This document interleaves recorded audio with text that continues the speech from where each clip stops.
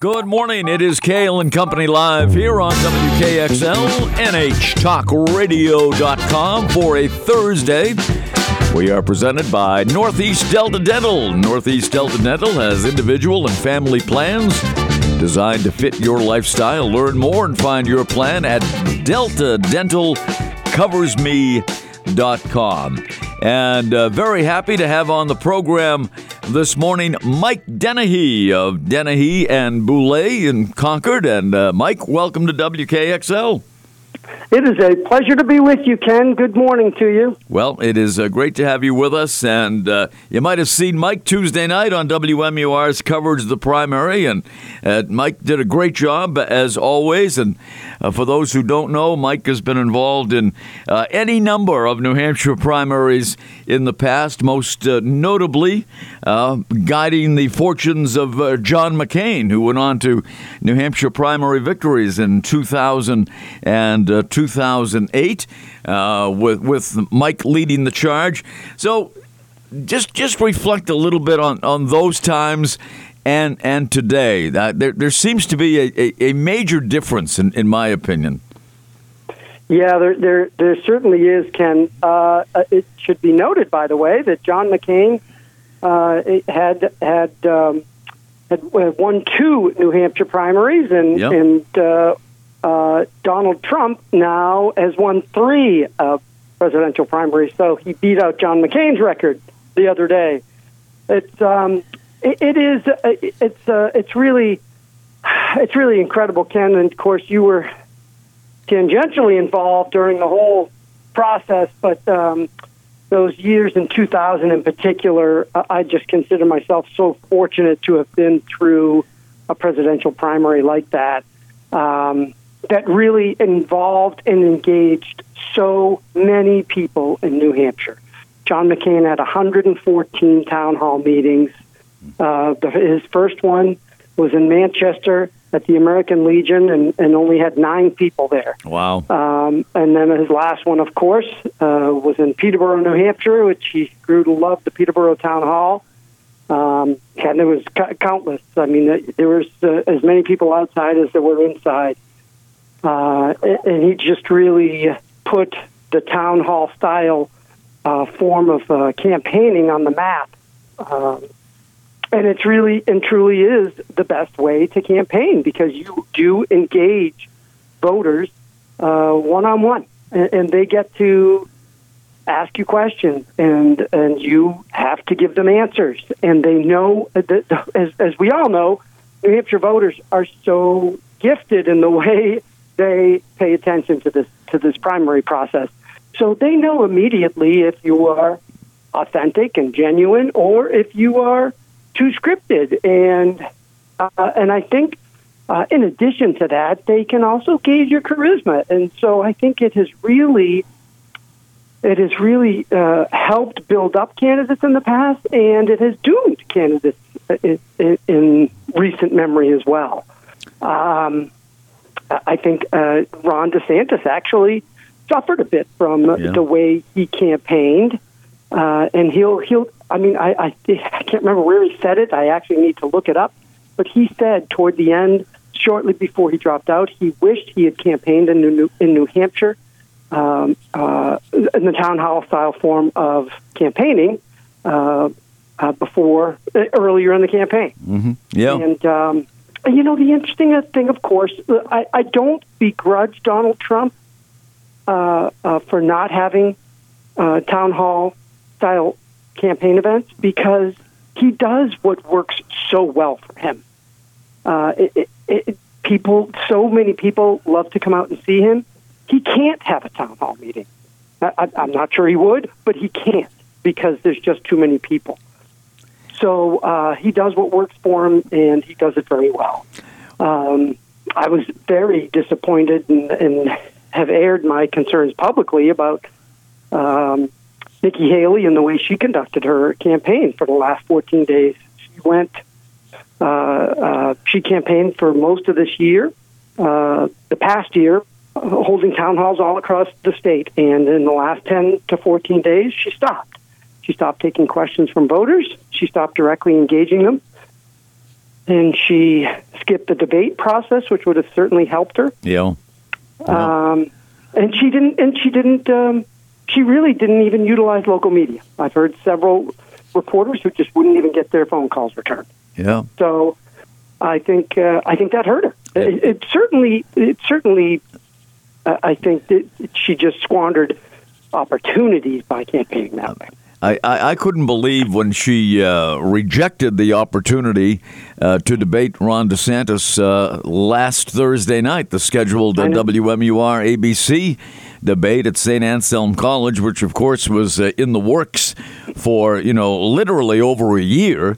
That's right. And to, transform the Sullivan Arena to, a debate forum. And, we were talking with Neil Levesque about that last week and how disappointing it was. But more beyond that, I think what poor strategy on her part to pass up 90 minutes of not only an appeal to New Hampshire, but the rest of the country. That's right. Yes. No doubt about it, Ken. And on the surface, one can understand her argument. If Donald Trump's not going to debate, then I'm not going to debate. However, she participated in 5 other debates. And then so she skips. It was just a series of things that so loudly spoke, I am closing myself off now. And that's skipping the debates, no town hall meetings, no local media, and no national media, really. I mean, I don't know if you've seen the story since, but the media that covered her for the last week in New Hampshire, they had to be invited. They couldn't just cover it. Really? So, oh, my goodness. Yeah. Wow. Yeah. That's very unusual for a New Hampshire primary, as you well know. Well, and I guess the bottom line with it all is she ran a cautious and defensive strategy. She was afraid of making a mistake, and making a mistake that would go viral. That's what it came down to. Yeah, exactly. But I think ultimately it might have cost her. Really? I think it did. Yeah. I think it did. Of course, I'm biased. You know me. I'm like New Hampshire primary through and through. I want to see candidates do well. Yeah. And when they pass up these incredible opportunities, it's frustrating. Well, we started off over a year ago with a lot of Republican hopefuls, and I've never seen the field winnowed to as small a field as it actually turned out to be when Election Day rolled around. Yeah, it was really a pretty fascinating process, but I think a lot of people knew that Donald Trump was going to be a strong candidate. Mm-hmm. He was always it was always going to be difficult to wrest control of registered Republicans from Donald Trump. He is just so strongly supported and loved by Republicans. Yep. That it was always an uphill battle. But in the fall, early fall, Trump still was hanging around 50% in Iowa and New Hampshire polls. Nationally, of course, up around 65. But candidates, when someone's at 50, think they have a shot. But if you looked through some of the polling and the numbers, he was only at 50%, but his image with Republicans, 80% favorable. And it's just so difficult to penetrate that. Yeah, absolutely. Should Nikki Haley go on, and she's starting her campaign already and has in the past few months made stops in South Carolina, her home state, but should she continue her campaign at this point? No, I don't think she should, Ken. I'm all for the democratic process. But and yes, there's a lot of primary elections left. But the fact is, no Republican since Gerald Ford has won Iowa and New Hampshire. Voters have already spoken, and especially you just again have to look at registered Republicans.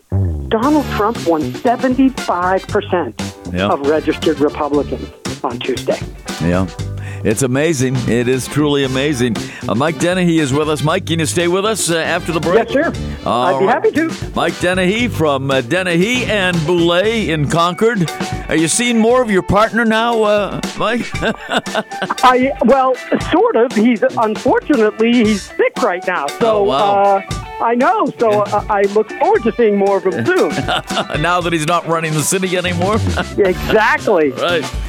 Mike, stay with us. We'll be right back with Mike Dennehy right here, Cail and Company Live, WKXL, NHTalkRadio.com, presented by Northeast Delta Dental. We'll be right back.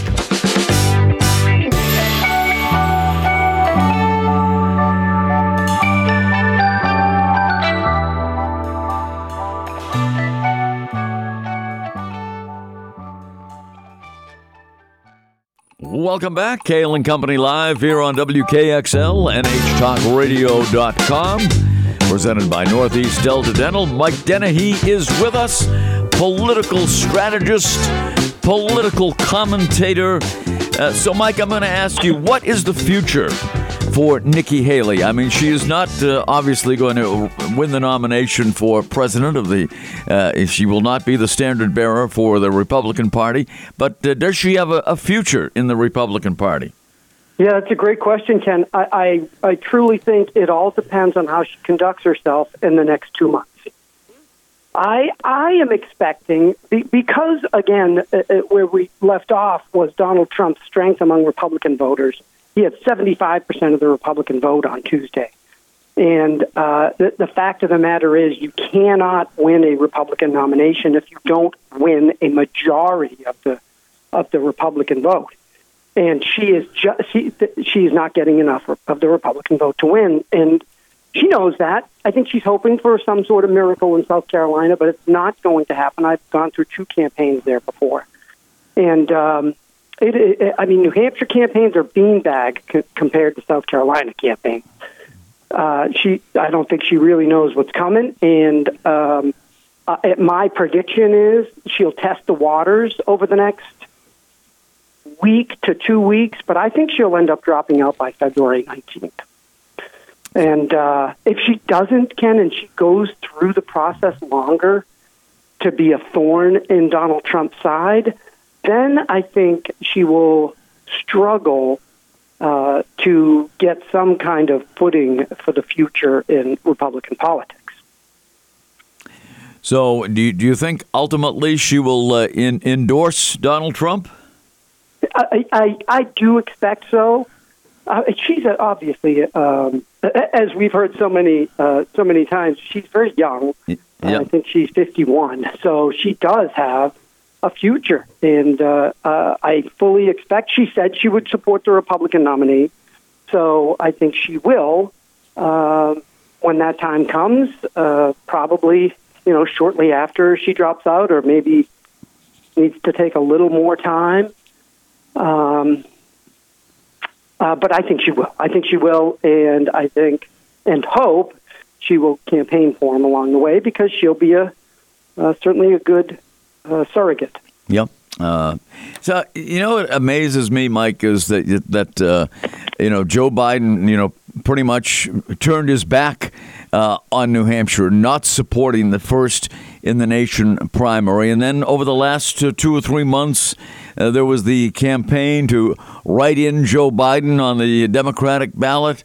And he amazingly, in my mind, got a record amount of votes in the Granite State. Yeah, it is pretty amazing, Ken. It's really the party politics can be so sad for our country, and certainly sad for New Hampshire, because the Democrat Party just decided that New Hampshire shouldn't be first, and Joe Biden came in fifth in 2016. In 2020, and they wanted to penalize New Hampshire, and they wanted to play some identity politics along the way. And Joe Biden, I do wish, had suffered a little bit for that decision. I mean, he was directly involved in penalizing New Hampshire. But such is life. And I guess you got to give credit to the Democratic Party, who worked hard for the write-in campaign. It's not easy to do. And Joe Biden is still widely supported by the Democratic Party faithful. And now they're saying that the DNC might be changing its mind and, amazingly enough, award the delegates to the Democratic winner. I saw Ray Buckley on an interview last night on WMUR saying that the Democratic Party it may be changing its mind. Well, it wouldn't surprise me either, Ken. When all's said and done, Joe Biden's going to be the Democratic nominee, and what purpose does it really serve to deny delegates to New Hampshire? It just doesn't make any sense. Do you think he'll make it to Election Day, Mike? That's up to the good Lord. But, well, I'm talking about, I think between now and then, because this is a long stretch between now and the general election in November. And, things could come out that could derail his bid for re-election. Yeah, I feel like the Democrats will keep him as the nominee. Really, I am not a conspiracist by any means, but I've seen how Washington's been run for the last 4 years, and it's run by Democrat staffers. So there's a lot of Democrat operatives and staffers involved in this process. They don't want to give up their power. That's why they want Joe Biden to stay there. I think the only potential for change would be for him to switch out Kamala Harris. But that comes with its own risks as well for the Democrats. Yeah, it does. I mean, those are two of the more unpopular politicians that we have, and I think Vice President Harris might be even more unpopular than Joe Biden among the general population. She is.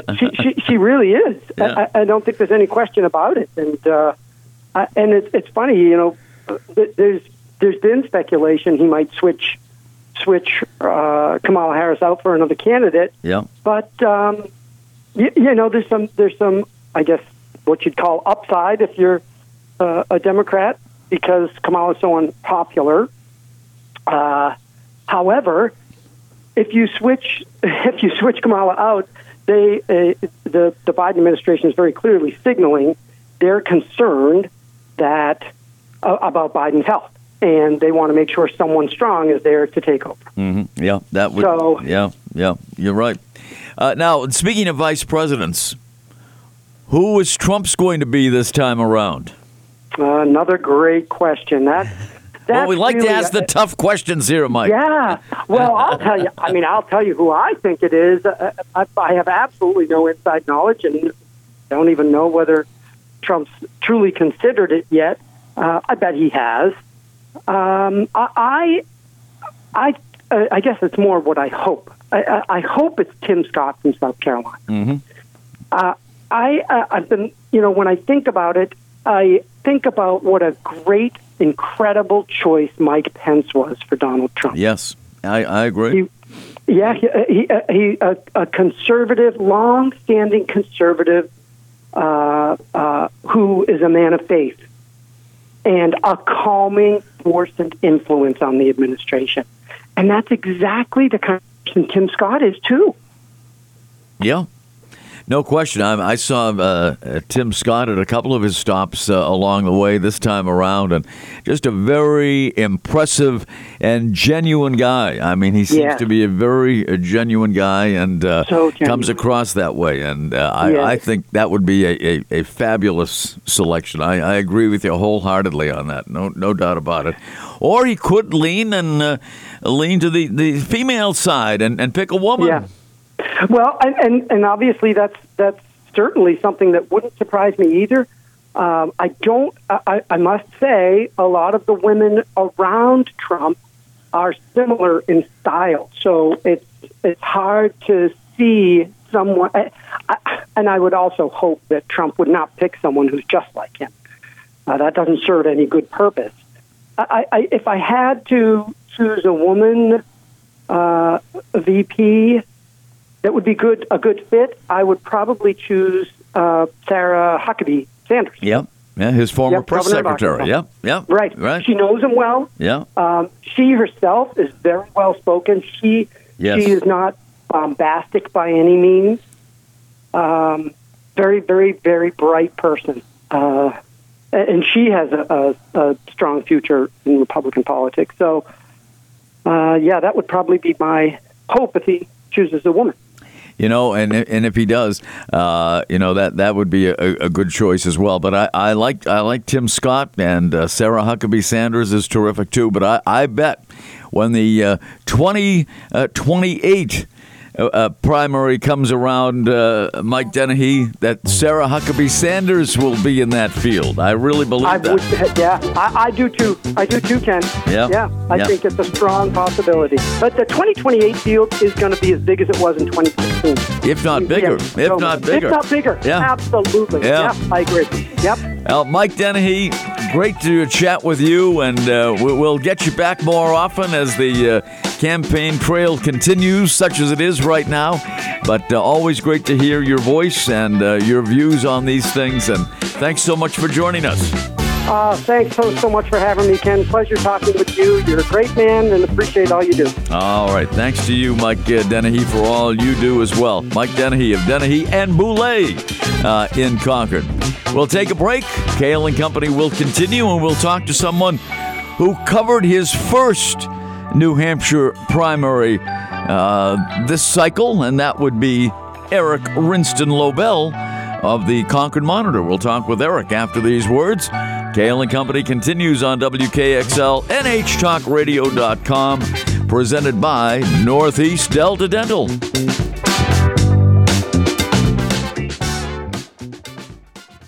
Welcome back. Cail and Company live here on WKXL, NHTalkRadio.com. We are presented by Northeast Delta Dental.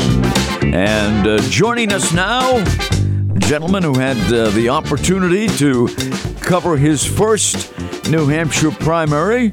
And we speak of Eric Rynston-Lobel of the Concord Monitor with an article, Above the Fold. Eric, I'm holding it up to camera 3 right here in our studio.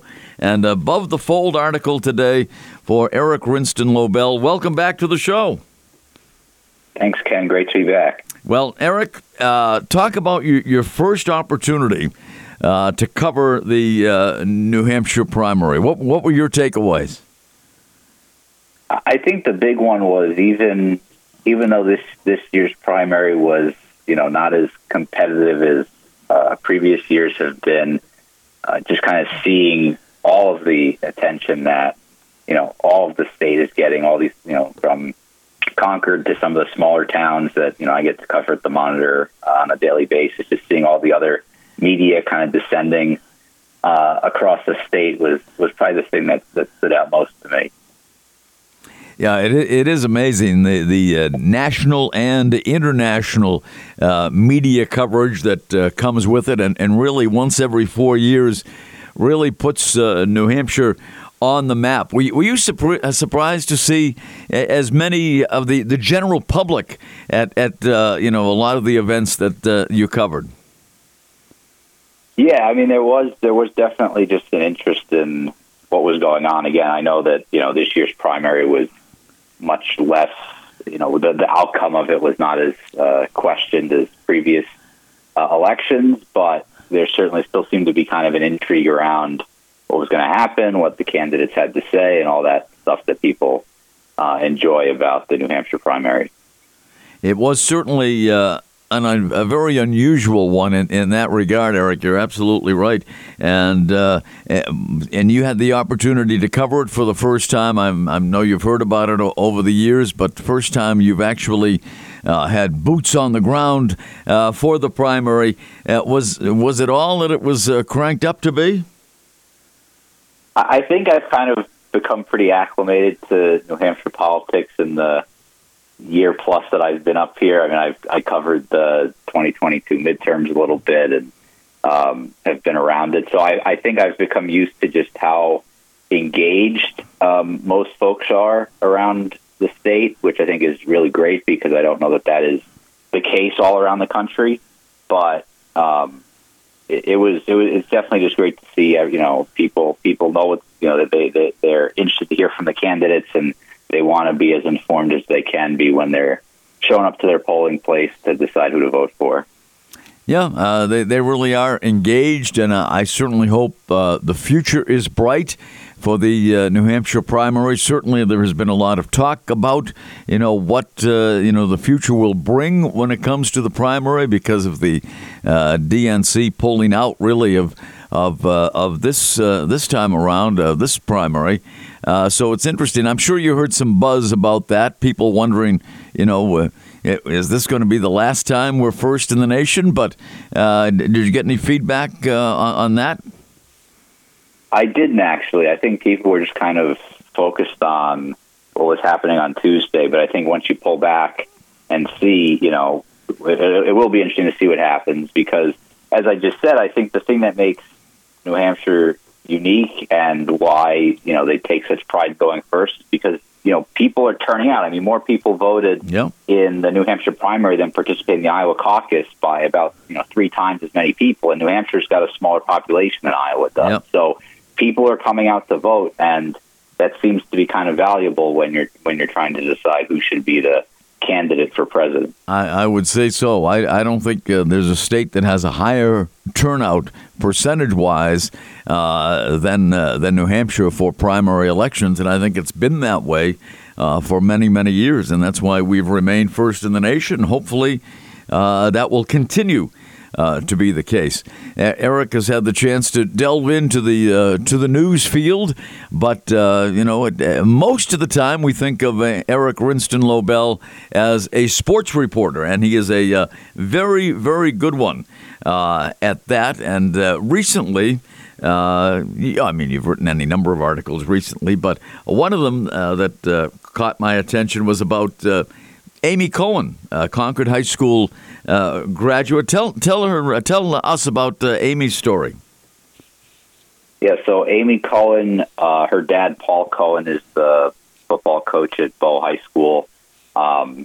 She got to participate in the Maccabi Games in Argentina, which is a athletic competition for Jewish athletes from around the world. So she is a senior now at Plymouth State. She got to go down there. She was on the field hockey team. And this was particularly notable for her because she was diagnosed with lupus a few years ago. And that really hampered her ability to continue to play field hockey or ice hockey, which she also played because they're contact sports, and severe contact put her at risk for internal bleeding that would have been very, very dangerous. So she really hadn't been able to play field hockey in the time between which she was diagnosed and her chance to go down to Argentina. So she had worked really hard to get herself back into good enough physical health that she could go, and she got to play. She scored a few goals, and Team USA took home a bronze medal. So a cool story for someone who has battled through a lot of challenges the last few years, but always great to see somebody like that come through with a successful story. Yeah, absolutely. And I guess, a lot of people wondering, you've written some terrific articles since you have been at the Monitor. And where do you come up with the ideas for these feature stories? Do you dig them out all yourself? No, I don't.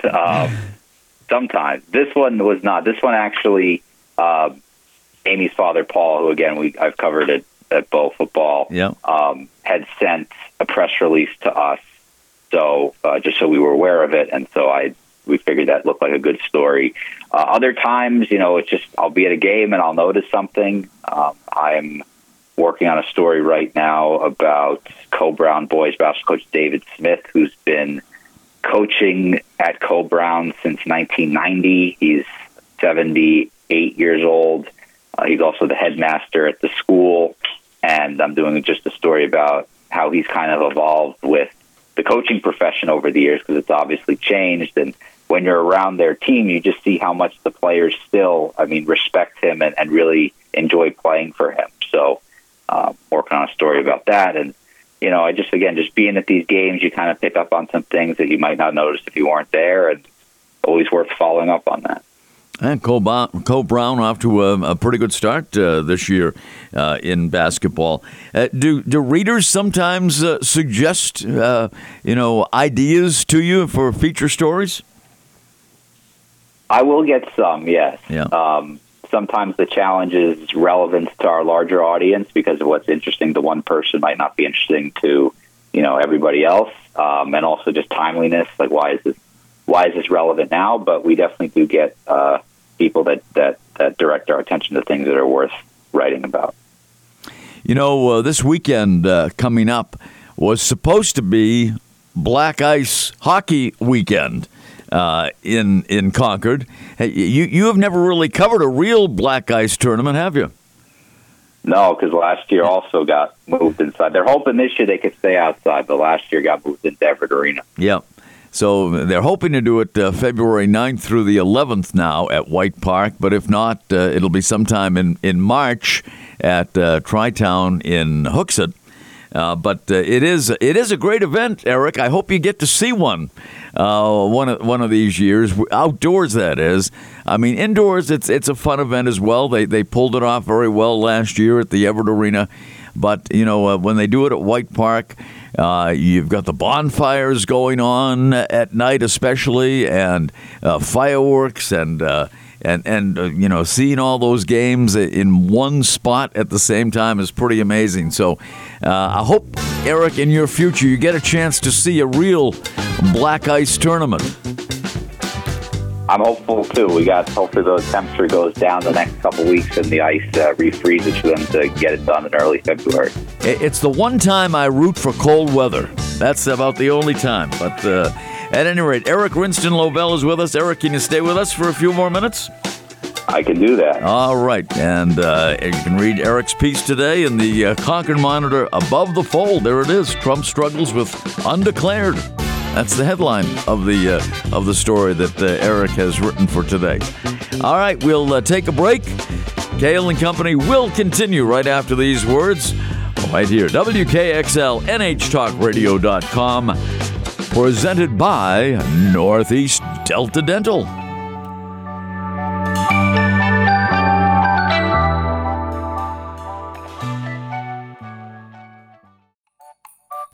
Welcome back. Cail and Company live here on WKXL, NHTalkRadio.com. Our guest is Concord Monitor news/sports reporter Eric Rynston-Lobel. Talked a little bit about Eric's coverage of his first New Hampshire primary.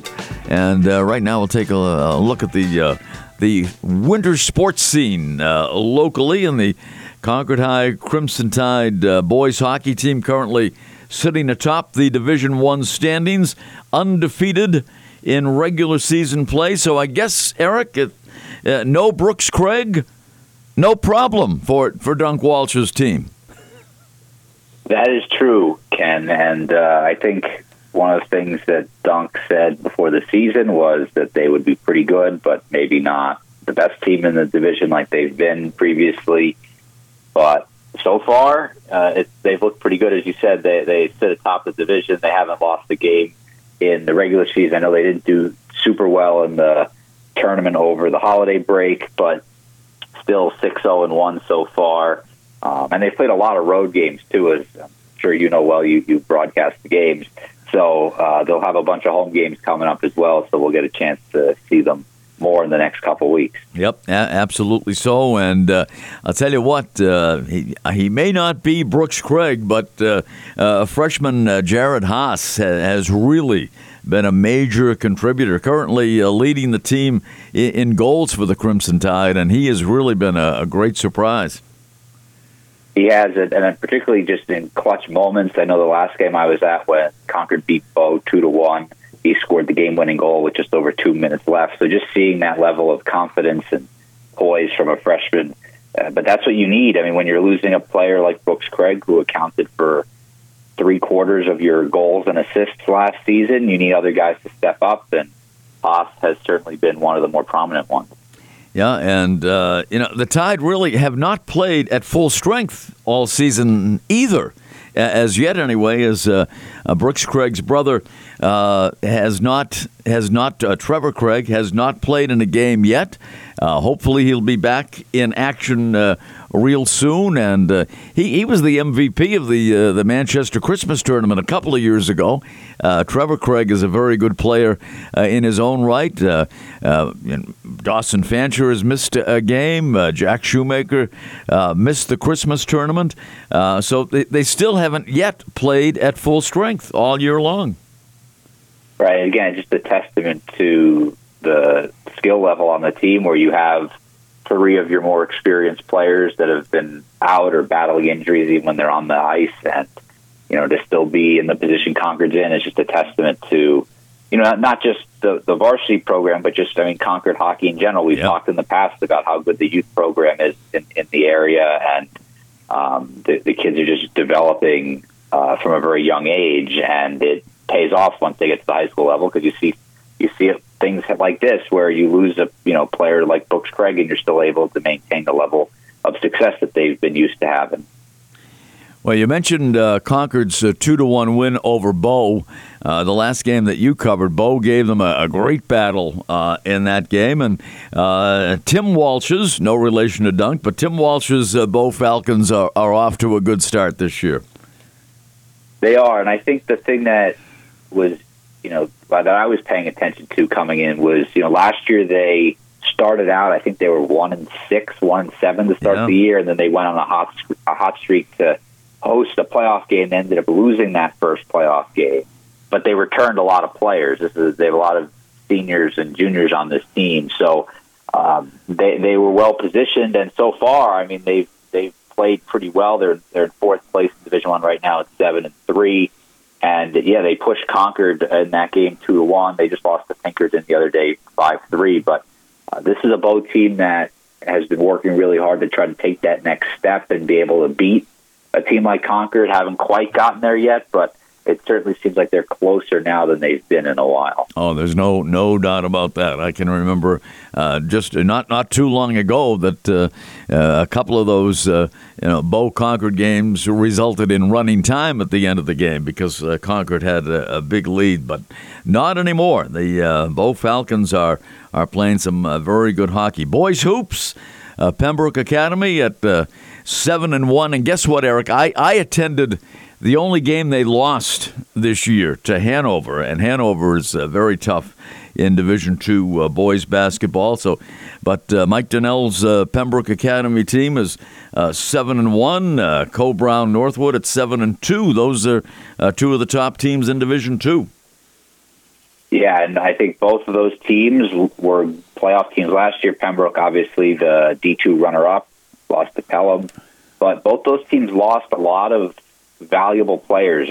Pembroke graduated 9 seniors from last year's team. Co-Brown, I think, lost 4 of the 5 starters they had last year. So, obviously that generally happens in high school sports. You're going to turn over your roster every couple of years. But to do so and maintain the level of success, and in Co-Brown's case, probably do a little bit better than they did last year, speaks a lot to just the level of talent that they have. I know something that Coach Donnell had talked about before the season with Pembroke was that their JV team, I think, was 16-2 last year or something like that. So those kids that came up from the JV team, were obviously very good and experienced a great deal of success. So the transition to varsity has not been that stark, but you did mention that loss to Hanover, the one blemish on their schedule. They have a big game coming up next week on Tuesday against Manchester West.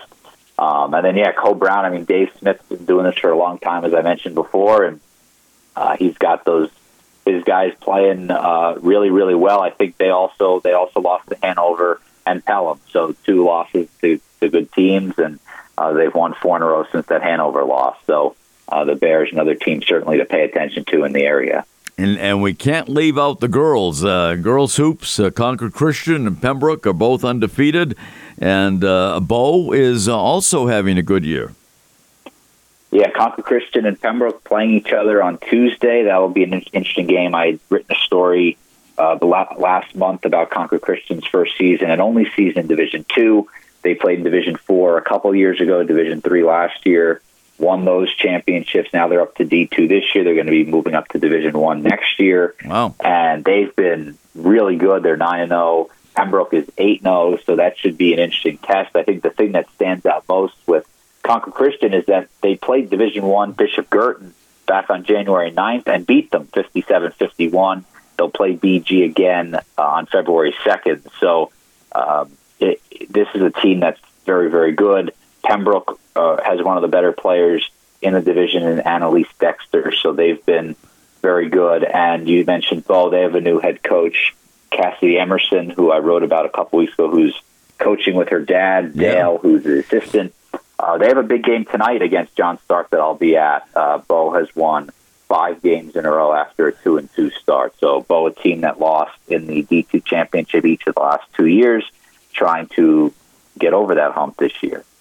And let us not forget Division III and Hopkinton at 10-1 on the season. Yeah, I got a chance to see them for the first time on Friday, and the game was pretty ugly. They beat Stevens 45-40. I think the game was like 16-13 at halftime or something like that. There were not a lot of points scored early, but they have a new head coach this year, Mike Mahoney, and they lost, again, another team that lost a lot of talent from last year's team that made the Final Four, but they've been really, really good. And again, a team to certainly pay attention to. D3 season ends a little bit before D1 and D2, so they only have 5 regular season games left, and then the playoffs start. Absolutely, it'll be here before we know it, Eric. The postseason in high school sports. Before we have to wrap it up, tell us a little bit about your podcast with Dan Attore. Well, we actually took a break this week because I was busy with the primary, but we'll be back next week. We record every week, hoping to get some more coach interviews going. We know we have some the Capital Classic Wrestling Tournament coming up on Saturday that Dan's going to be covering, so I'm sure we'll be talking about that and maybe get one of those coaches on. I know Billy Chavanel, the wrestling coach at Bow, is in his second year. They're trying to win Division III. They've been kind of focused on that all season, so might try to get him on. And we also have alpine skiing event that's supposed to take place tomorrow, so we'll probably be discussing that next week as well, in addition to all the usual hockey and basketball stuff. All right, how can folks access your podcast? Either on Apple Podcast, Spotify, you just search the Monitor Sports Podcast, or we also post it on our website once I upload it. Very good. Well, once you upload it, yes, it's all in your hands. That it is. Eric, thanks so much for being with us. As always, great to catch up with, especially all the high school sports that are going on as we are rapidly approaching tournament time. Thanks again for joining us. Thanks, Ken. Great to be on, and I'm sure I'll see you at Everett Arena soon. Oh, you will. No doubt about that. Thanks, Eric. Eric Rynston-Lobel of the Concord Monitor, who covers the local sports scene extremely well and does some great stuff for them. So check it out. And he covered news, too, during the primary. Very versatile guy. Speaking of versatile guys, Tom Raffio will be in studio tomorrow. We know about his singing prowess, that's for sure. Andrew has to turn down the dials in the control room when Tom sings, but that has never stopped Tom. He'll be with us tomorrow along with Kitty Ray. She'll be talking about the nominees for the Academy Awards and some of the movies she's seen recently as well.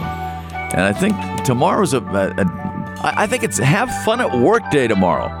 We always have fun at work. Andrew and I. Andrew brews the coffee, runs the board. We have a great time in here every day at WKXL. If you missed any of today's show, just want to hear it again, right after 7 o'clock tonight. Right here, WKXL, NHTalkRadio.com. Folks, remember, always look on the bright side of life. Have a great Thursday, everybody.